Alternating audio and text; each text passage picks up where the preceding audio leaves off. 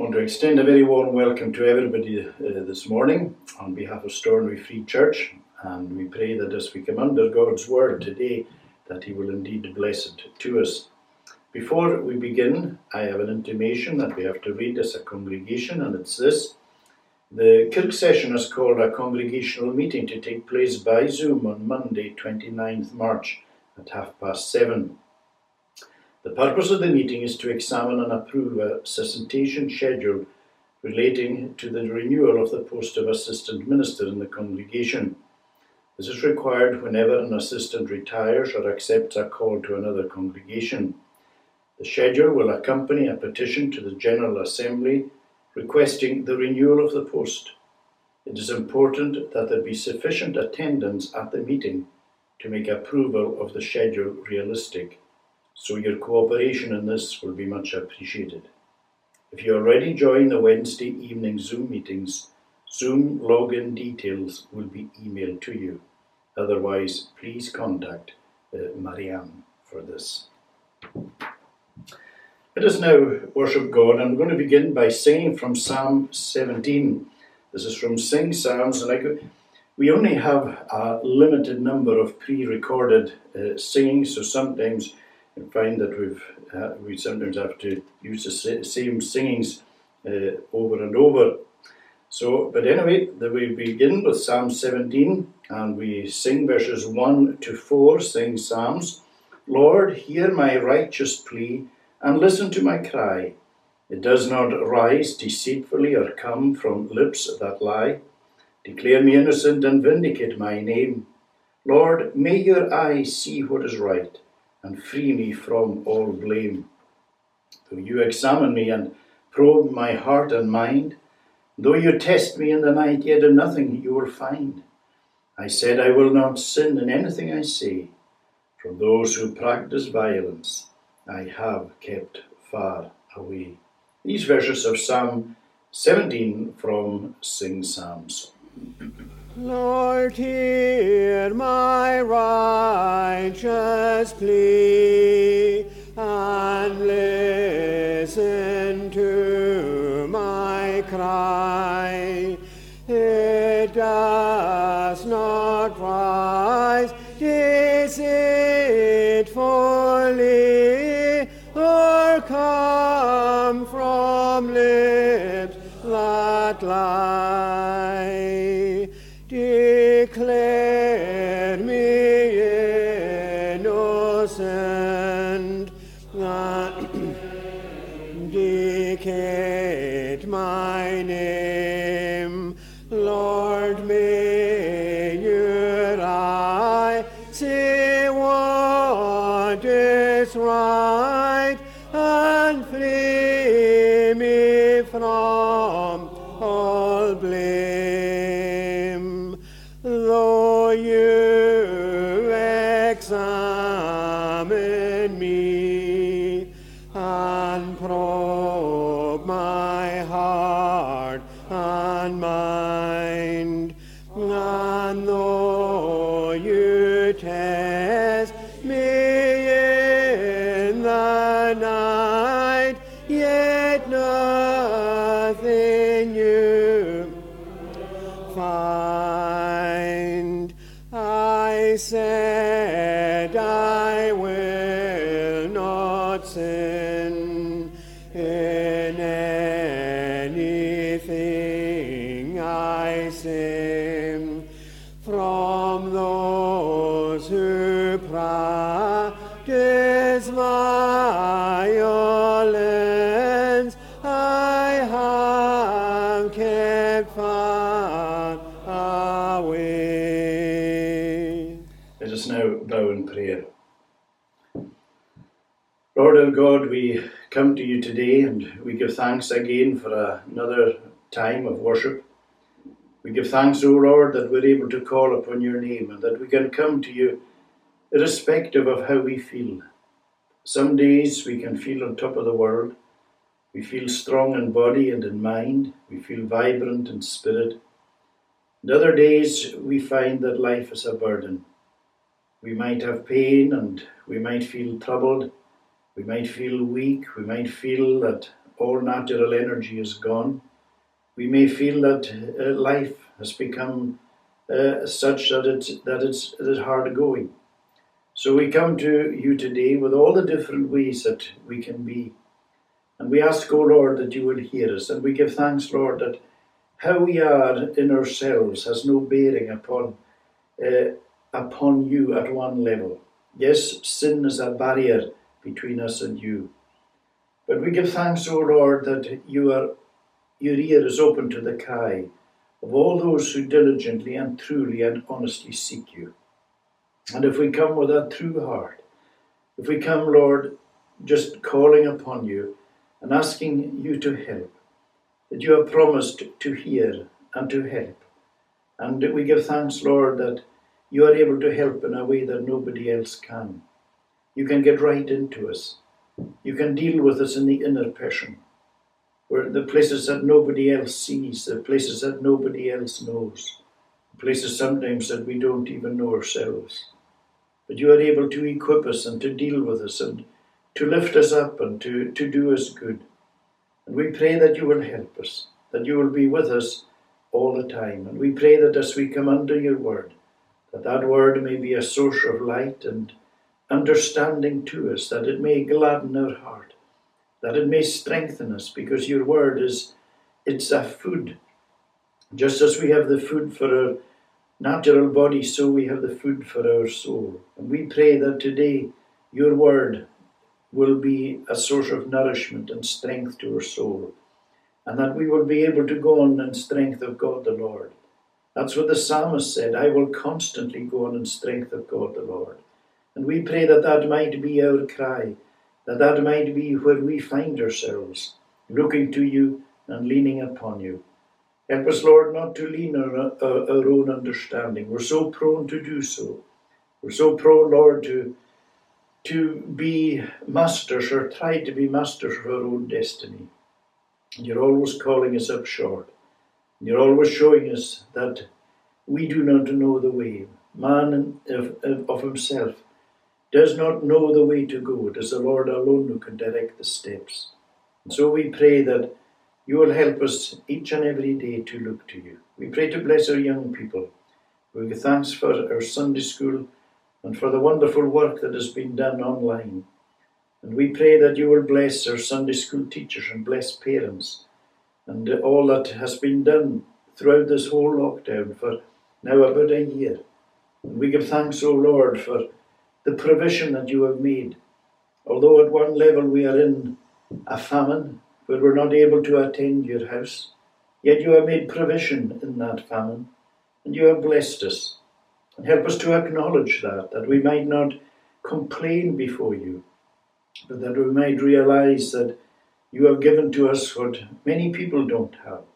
And so we ask, Lord, that we will be delivered from the complaining spirit, and that we might have indeed the spirit of thankfulness and the spirit of joy. And so we pray for our young people as they grow up very difficult times. We pray, Lord, as they will once again over the time readjust in school and just in life in general, that you'll be with them, because it's been hard for them.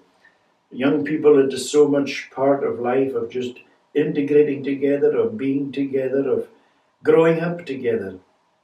And this has been a difficult time for them, and it's been difficult for parents as well. And so we pray that you will bless parents at this time. We ask, Lord, that you will watch over the elderly and remember those confined to homes who haven't been able to interact with loved ones.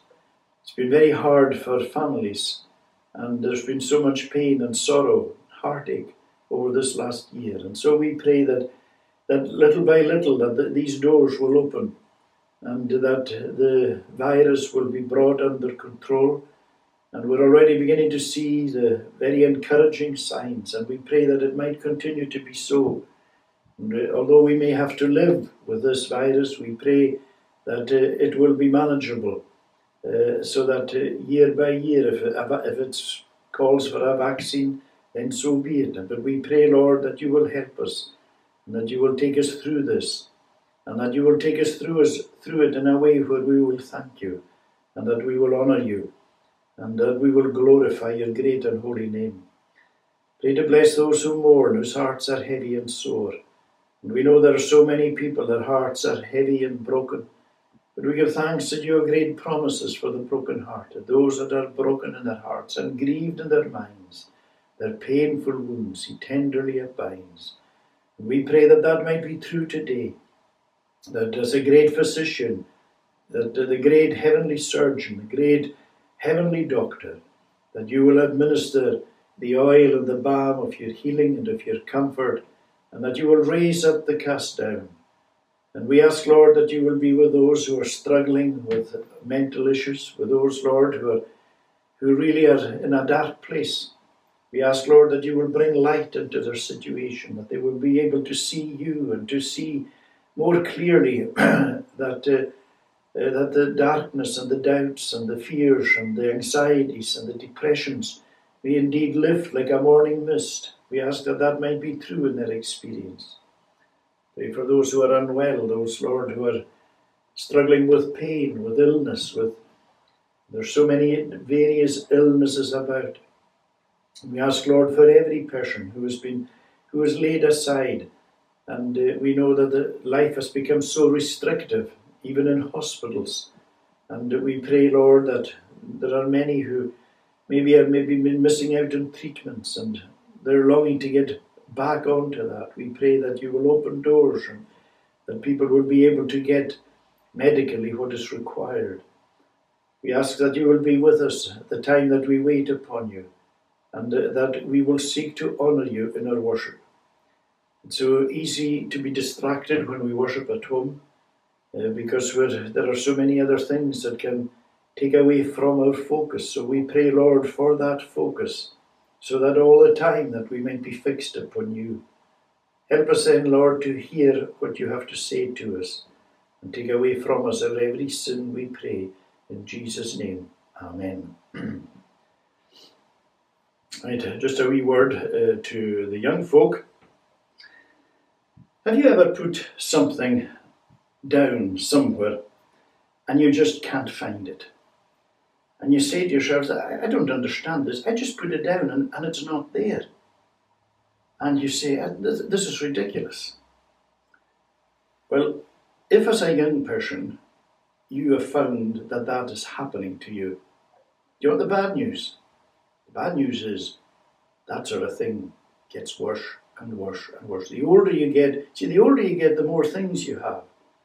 And the more things you have, the more things you lose, and the more things you forget where you put them. And the older you get, your memory gets worse. So I'm sorry to be bringing bad news like that.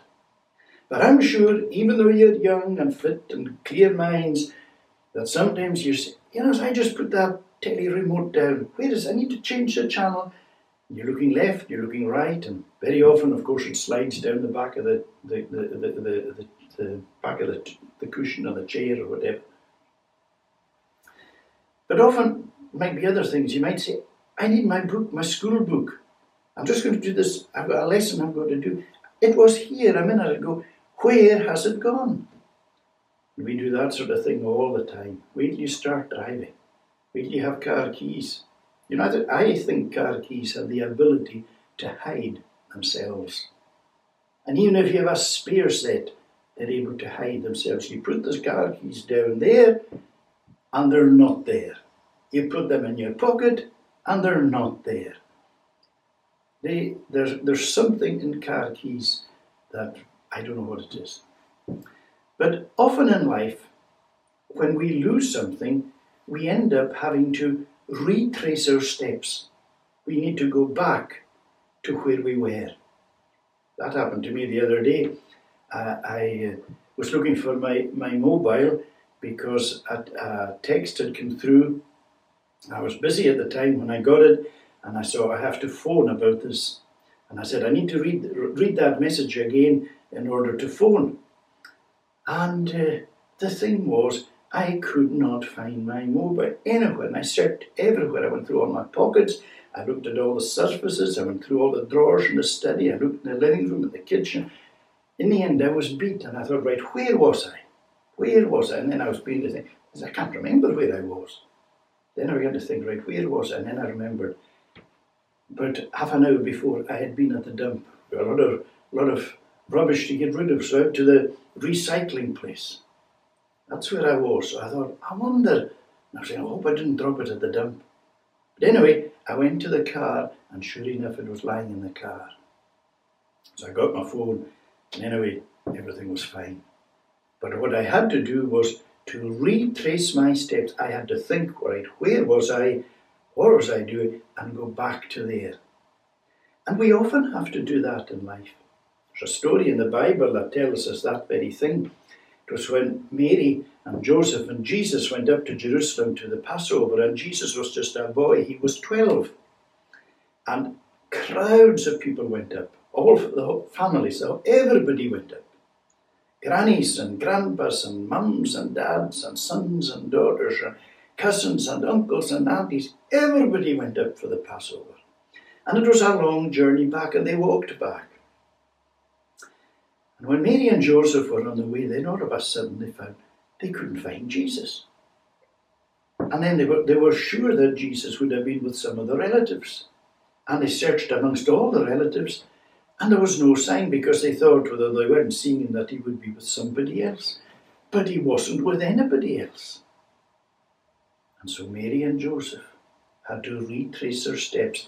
They had to go back to where they were. They had been in the temple in Jerusalem, and they said, we'll have to go back here and start our search from here again. So they made all the way back. And when they reached the temple, they found Jesus. And he was sitting with the leaders, the chief, with the priests, and with the clever people who used to work on the Bible, the Pharisees and the people who studied the law, and the doctors of the law. And he was talking with them and debating with them. And they couldn't get over how clever he was as a young boy of 12. But Mary and Joseph weren't happy. And they said to him, what have you done to us? And of course Jesus said, do you not realize I have to be about my Father's business? Of course his Father was his Father in heaven. And he was doing the work of his Father in heaven. And so the thing was that Mary and Joseph had to get all the way back, and it was in God's house that they found Jesus when they made their way back. It's a lesson for you and for me there. Because sometimes, maybe this week, you've kind of lost sight of Jesus. Maybe you've had a very busy week and lots of things have come in the way, and you're kind of losing your way quite a bit, and you're saying to yourself, you know this, I've really lost sight of Jesus. What do? You go back to where you last saw Jesus. Where did you find him? You find Jesus in prayer. You find Jesus in the Word. You find Jesus, although we can't go to his house as such, but this is the equivalent of being in his house, is coming round his Word and worship as we're doing just now. We come back to where we will find him. We retrace our steps to there. And it's important, doesn't matter how old or young you are, get back with Jesus. Go back to where you were. Remember how there was a period where it was really good. Well, get back there. Because although if you come to trust Jesus, you will never lose him at one level. But sometimes we lose sight of him. You ask Jesus today to make himself clear to you, and that you today will have him very clearly in your heart and in your life. Let's say the Lord's Prayer. Our Father, which art in heaven, hallowed be thy name. Thy kingdom come, thy will be done on earth as it is in heaven. Give us this day our daily bread, and forgive us our debts as we forgive our debtors. And lead us not into temptation, but deliver us from evil. For thine is the kingdom, the power, and the glory, forever. Amen. I'm going to read now God's Word. I'm going to read from the book of Psalms, and this is now from Psalm 33. Psalm 33. The title given to this psalm is The Steadfast Love of the Lord. Shout for joy in the Lord, O you righteous. Praise befits the upright. Give thanks to the Lord with a lyre. Make melody to him with a harp of 10 strings. Sing to him a new song. Play skillfully on the strings with loud shouts. For the word of the Lord is upright, and all his work is done in faithfulness. He loves righteousness and justice. The earth is full of the steadfast love of the Lord.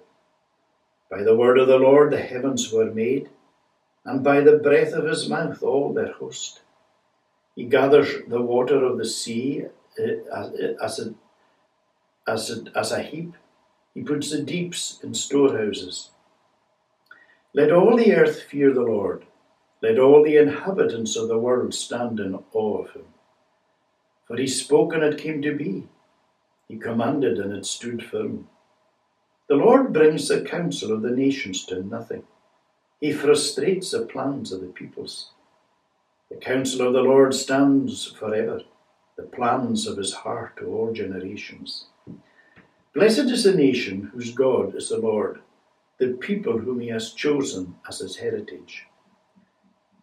The Lord looks down from heaven. He sees all the children of man.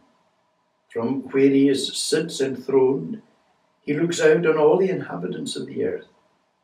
He who fashions the hearts of them all and observes all their deeds. The king is not saved by his great army. A warrior is not delivered by his great strength. The war horse is a false hope for salvation, and by its great might it cannot rescue. Behold, the eye of the Lord is on those who fear him, on those who hope in his steadfast love, that he may deliver their soul from death and keep them alive in famine. Our soul waits for the Lord, for he is our help and our shield. For our heart is glad in him, because we trust in his holy name. Let your steadfast love, O Lord, be upon us, even as we hope in you. Amen. And may God bless to us the reading of this holy word. And I want us today to consider the verses that we have, verses 18 and 19. Behold, the eye of the Lord is on those who fear him, on those who hope in his steadfast love, that he may deliver their soul from death and keep them alive in famine. What a marvellous thing the eye is. Because you can be here and in a moment you can be working away on something that is so intricate, and you're focused on something that is so minute and that you're really concentrating on it. And then all of a sudden you lift up your eyes and you can focus on something that's miles away. You know, it's quite a remarkable thing that you can one minute just be focused down and concentrating on something that's just a foot in front of you, and then you lift up your eyes and you can see quite clearly something that's a couple of miles away. It really is. It's quite a remarkable thing. And while it's marvellous the way that our eyes focus and adjust, what we do know is that we can't see anything but that really which is in front of us. Unless we have a mirror, we can't not able to see round a corner or behind us. We can only see what is there in front of us, so to speak, or even just a wee bit to the side. But beyond that, we cannot see what's behind. But of course, God is completely different. And God doesn't just see what's in front of us and what's behind us, but he also has X-ray eyes, so to speak, because he sees right into us. Not just physically, but right into our heart, into our mind, into our soul, into what we're thinking, and into what is motivating us in life, what we're all about. God sees everything. There's not a thing hidden from us at all. And as we know, as we spoke before about God's eye and God's ear, we know that God does not have eyes and ears like we have. The scripture uses physical language of God in order to convey how God deals with us and how God acts towards us and reacts towards us. So that the hearing and seeing, although he doesn't have ears and eyes, he sees us far better than we can ever see anything, and he hears us far better than anyone can possibly hear. Of course, we know that the Son of God in our nature, Jesus Christ, he took a body to himself exactly like ourselves, with eyes, with ears, and Jesus has continued in our nature to have the eyes and the ears, to have the physicality that he took to the human nature. And as we saw before in Hebrews, it tells us there, no creature is hidden from his sight, but all are naked and exposed to the eyes of him to whom we have to give an account. So I saw before there that God is watching over everything, taking note of everything, seeing everything. There's no hiding place in this world. There's nothing done in the dark, but God sees it. There is nothing done in secret, but God sees it. And one day it'll all be brought out into the open. That's quite a thought, but that's what the Word of God tells us. And we must all give an account. We all have to appear before the judgment seat of Christ and give an account of all that we have done in the body, whether good or bad. The day of no excuses. And of course, as we know, our only hope on that day is sheltering under the blood. When you think about it, the person who is to examine us is Jesus Christ. We stand before the judgment seat of Christ. And what have we done with Jesus Christ? Well, if we have accepted Jesus Christ, who will be our judge, then he's going to say, "Come, blessed of my Father, inherit the kingdom." But if you've rejected Jesus, if you turned your back and said, I don't want you, Jesus, it's going to be an awful day standing before the Jesus you have rejected. This is an appointment you and I have to meet. Now, when we're coming to our verse here, we find that God's eye here is spoken of in a specific way with regard to his people. As we said, sometimes God's eyes are on people by way of judgment, but that's not the case here. Because God is looking at his people in love, and there's a special mention given here of two qualifications given of God's people with regard to how God looks on them. Behold, the eye of the Lord is on those, the first thing is, on those who fear him. Now, the fear of God is one of the defining marks or evidences of the Christian. This fear is not the kind of fear that is an absolute terror, where you would take flight, where you would run away because you're so afraid. That the kind of fear that Adam had when God came calling for him after the fall. Because remember, Adam ran away. He was absolutely afraid of God. Well, that's not this kind of fear, but that's a kind of fear that came into this world when sin entered into the world, and when Adam and Eve disobeyed God. They were filled with this fear that wanted to run from God. And that fear is still in operation in people's hearts. That is why people will do everything possible to suppress the knowledge of God, because of that fear. They might not realize it. But you see, the moment you own up to God, and the moment you own up to what God is saying of himself and what God requires of us, it produces and brings an accountability on our part before God. And the moment that we face up to all that, then it forces us to do something about it. And so it means there's going to have to be a radical change within us. And it means that we have to find out how we are made right with God. And people don't want to go down that road.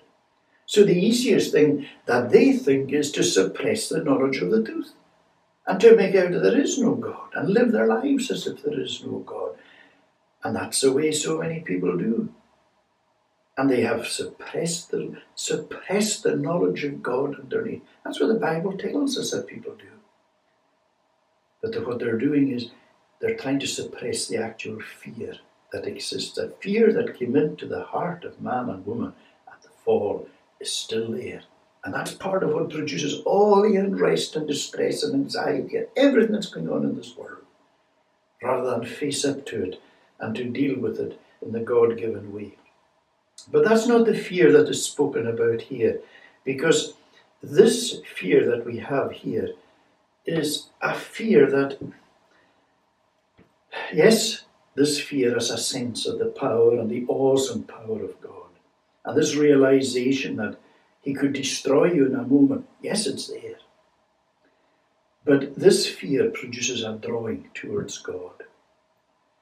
This fear is the kind of fear that Moses had going to the Mount of God, where there was a sense of awe and almost a sense of trepidation, but also a sense of love and a sense of wanting to get closer and closer. And that's how it is, where we have this, it's like this huge sense of respect and awe, of drawing near to God. We recognize that God is the creator and that we are the created. He is the master and we are the servants. He is the father and we are the children.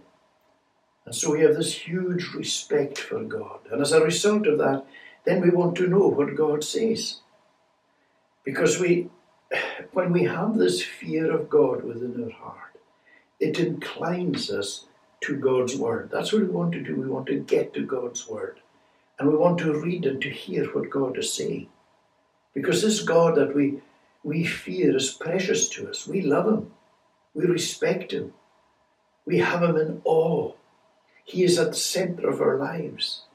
It's who we look forward to be with forever.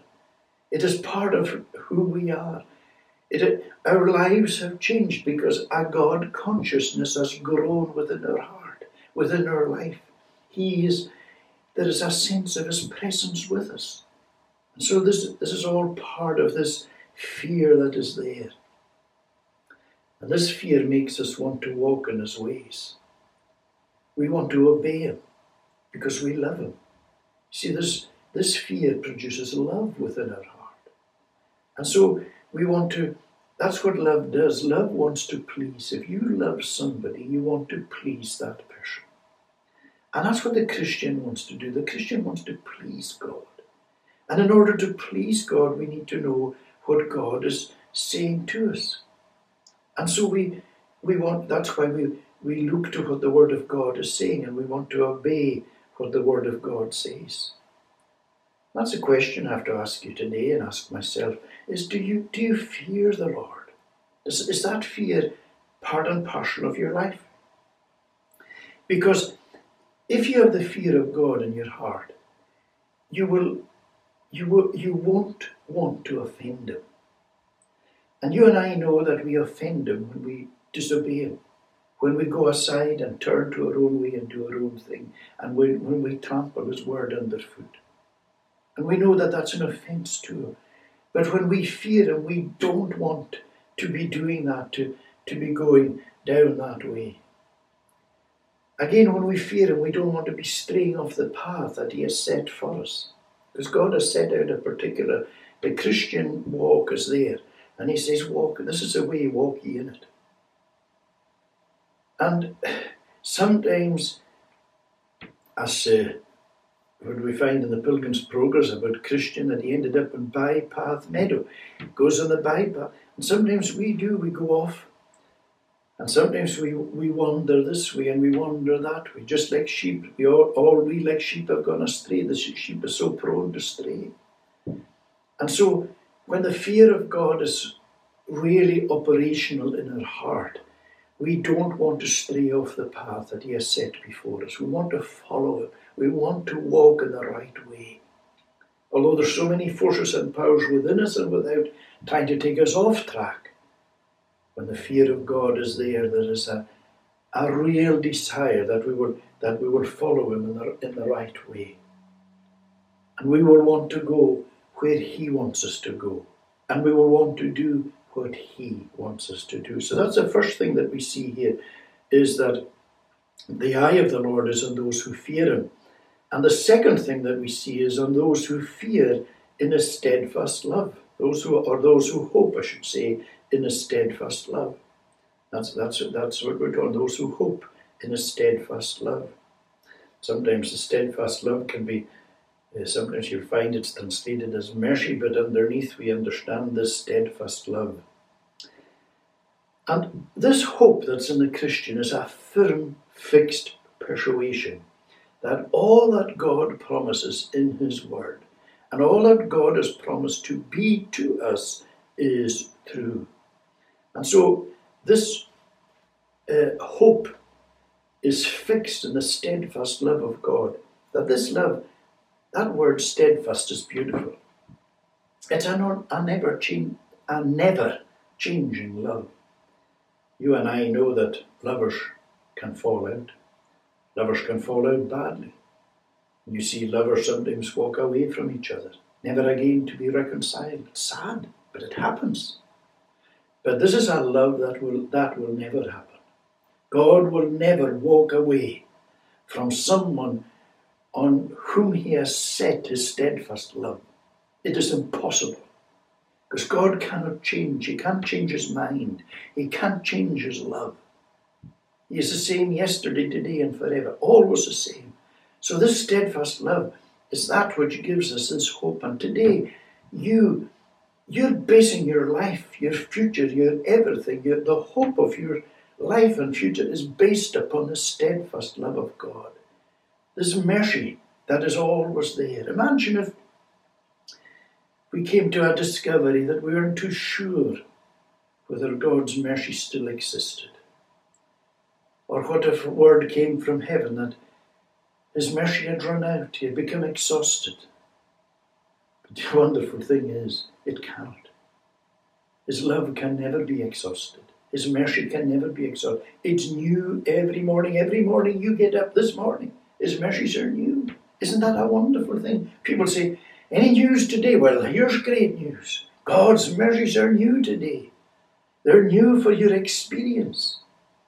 And that gives us this great hope that if we cry to him like the publican cried, Lord, be merciful to me, a sinner, that he went down to his house justified. On the back of God having heard and justified him as he cried to him for mercy. He'll do the same for you and for me because because of the steadfast love. And so this is at the very, very hope, the very centre of our lives, giving us this stability and this assurance. And so our hope is fixed in the promises of God because we trust in the God of the promise. You know, a promise really is only as good as the person who gives it. If you know somebody and you say, I can't really believe a word that person says, and that person promises you something, you'd say to yourself, I'm not going to hold my breath about that because I know what he's like, I know what she's like. But that's the beauty of God's promises. It's because we know who he is, and the more you know him and the more you fear him, the more you will be persuaded in his promises as being absolutely and altogether true. And so in every tear, and every trial, and in every temptation, and in every trauma, and in everything that will come into our lives, he will be to you a God who cares because his eye is on you. He's what, supposing your son or daughter or some relative, they're young, right? And they're going away. They're going to the city or they're going somewhere. And you have a friend in the city or a friend in this place that they're going to.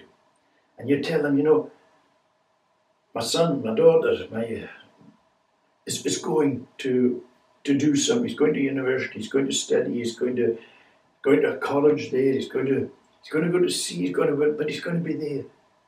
Keep an eye out for him. And the wonderful thing is to hear your friend saying, don't worry, I'll keep an eye out for him. Okay, in that great city, this person, and you might only see him now and again, but just to know that there's somebody there that's going to keep an eye out. Just to be there that maybe if there's a problem we can get in touch with. That gives you a kind of a peace in your heart. Well, how much more the God of heaven is keeping an eye out for you. And it's more than keeping an eye out for you, because when you keep an eye out, it means that you're kind of looking out for now and again. Maybe not looking all the time, but the God of heaven isn't just keeping an eye out. His eye is on you all the time, for good, for your protection, for your help, for your care, all the time. And his eye has to be, because his presence, we are told, is there all the time. His presence is constantly with us. So this is the wonderful thing. And in a sense, we could say that all those who look to the Lord All those today who look to the Lord will find that the Lord is looking on them. That's how it works. They looked to him, and lighted were, not shamed were their faces. This poor man cried. God heard and saved him from all his distresses. But you know, when we begin to look to the Lord, do you know why we begin to look to the Lord? It's because the Lord has begun to look to us. And when you look to the Lord, count on it, the Lord is already looking on you. Isn't that wonderful? And once the Lord begins to look on you, he looks on you all the time. And he looks on you in love, with a steadfast love. And he delights in the fact that you fear him. He delights in the fact that you have hope in your heart because of him. Because you know that nothing else and nobody else will do and can do for you in this life. Because we're told then, very briefly, that he may deliver their soul from death and keep them alive in famine. Now the previous verses shows us the things that we're naturally likely to put our trust in. For instance, verse 16, there it talks about the king is not saved by his great army, a warrior is not delivered by his great strength, the war horses have false hope for salvation, and its great might it cannot rescue. You see, these things at the end of the day are false hopes. These things, although they're powerful and mighty, they cannot save you, they cannot deliver you, they cannot free you from death, they can't do anything from you in death. There is no one, no system, no power that can deliver the soul from death but the Lord alone.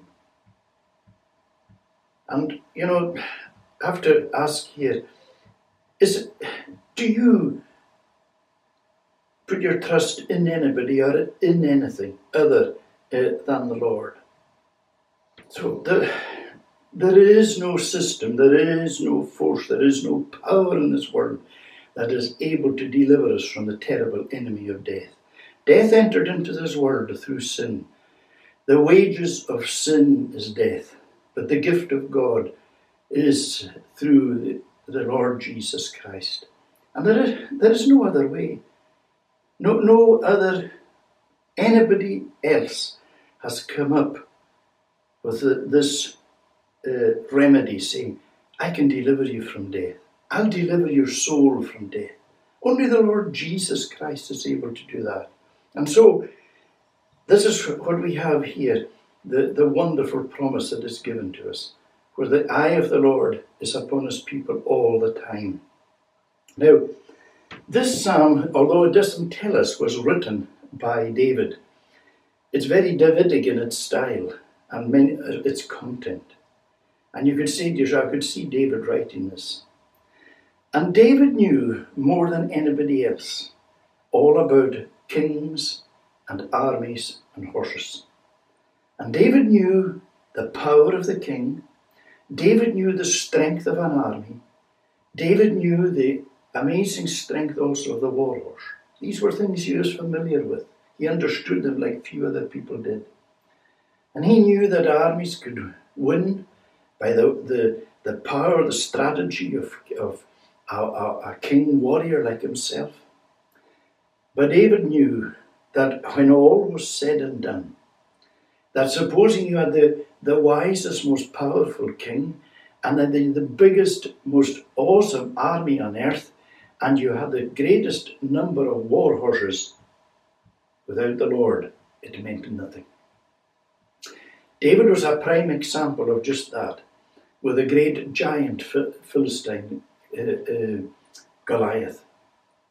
Remember how Goliath taunted Israel, and Israel were petrified, they were terrified. The whole army, from Saul all the way down, were petrified of this giant Goliath.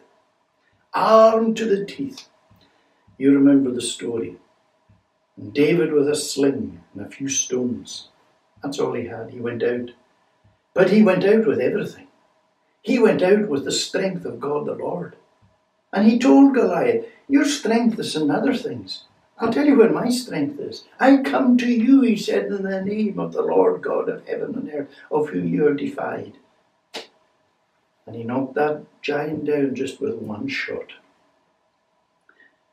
That is what the psalm here is talking about. This is what the whole thing is highlighting, that these things that we put so much trust in, these things that we depend for our life, for our future on, they're nothing. They don't work. They collapse. They will bring everything into ruin. The only thing is to trust in the living and in the true God. That is the only thing we can do. Nothing or nobody else. And so God is looking down upon you and upon me today in love. And just in the same way as a parent is looking at their children, at the same way as a bridegroom is looking at the bride, eyes full of love. And he also says here, and he will deliver their soul from death and keep them alive in famine. As we know, famines were part of what Israel suffered under the chastising hand of God. It was frequent, and all the people would suffer under it, but God has promised to keep his people alive in it. And God will keep his people alive in the difficult times as well, when there are times of famine spiritually. We live in such a time where the atmosphere of the day is so anti-Christian, where there is so much opposed to God, and there is a spiritual apathy about. But God will give his people his portion every day. You mark on it. But think about this also. For this last year, we have been locked down. It's a year just now since we were last able to get to church. And at one level, we can say that's a real famine, where the churches have been closed. And yet, throughout that period of time, God has fed us. He has enabled, he's given us the provision. We have the provision that we're using just now. So that although it's not what we want it to be, he's still giving us our food. Although there is a famine in the churches, in the sense that we can't meet together, we're still able to meet in this way and still to get his word. God is faithful to his promises. And this is the God that you and I must rest our all upon, that we must look to, because he alone can deliver our soul in death. And that's the beauty of it. Nobody else can. No prime minister, no governor, no president, no general has ever said, I can deliver your soul from death. No political system, nobody. Even those with the greatest technology and the greatest ideas of medicine and science are able to say, I can deliver your soul from death. No, only the Lord can do that. Why look anywhere else? It's madness to look anywhere else. Look to him and to him alone. Because not only is he going to deliver your soul from death, which means that when you die, because you will die, I'll die, but the Lord will deliver our soul. He will take our soul with him to glory. And while our body will remain under the power of death for a time, it's not forever. It might appear that way, but it's not, because there's a resurrection morning coming. And God will also deliver our body from death to be reunited with our souls. And is there better news in the whole wide world than that? I can't think of it. That is the news, the news. That's what the gospel is, good news. I hope today that you will put your whole trust in this God, the God of heaven and earth, so that you will fear him and that you will hope in his steadfast love and that you will count on his eye being upon you for good. Let us pray. Lord our God, we pray to bless us. We pray, Lord, that you will do us good and that you will cleanse us from our every sin. Wash away then our sins in your blood. For Jesus' sake we ask it all. Amen. Let us conclude our service singing from Psalm 31, verses 21 to the end. All praise and thanks be to the Lord, for he has magnified his wondrous love to me within a city fortified. For from thine eyes cut off I am, I in my haste had said, my voice yet heardst thou when to thee with cries my moan I made. Sometimes when we go down really into the depths, we say things like the psalmist said, for from thine eyes cut off I am. We're never cut off from the Lord's eye. Sometimes we feel that we are. O love the Lord, all ye his saints, because the Lord doth guard the faithful, and he plenteously proud doers doth reward. Be of good courage, and ye strength unto your heart shall send. All you whose hope and confidence on the Lord depend. Verses 21 to the end of Psalm 31, to God's praise. All praise and thanks be to the Lord, for he hath magnified his wondrous love to me within a city fortified. For from thine eyes cut off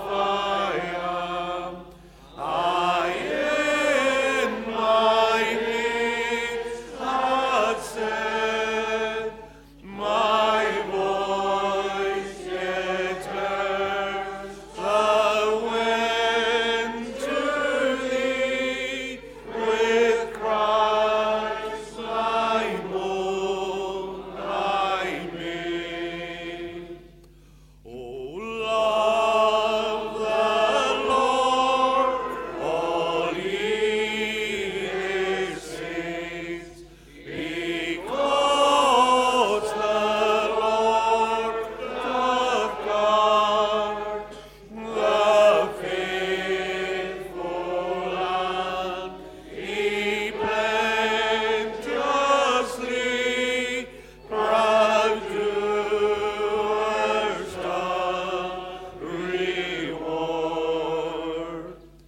Be of good courage, and ye strength unto your heart shall send. All ye whose hope and confidence doth on the Lord depend. Now may the grace, mercy, and peace of God the Father, Son, and Holy Spirit rest and abide upon each one of you now and forevermore. Amen. Thank you very much for joining in our worship today, and we pray that the Lord will continue to watch over you and bless you. Please join again for the evening service at 6:30, and that service will be conducted by the Reverend James McKeever.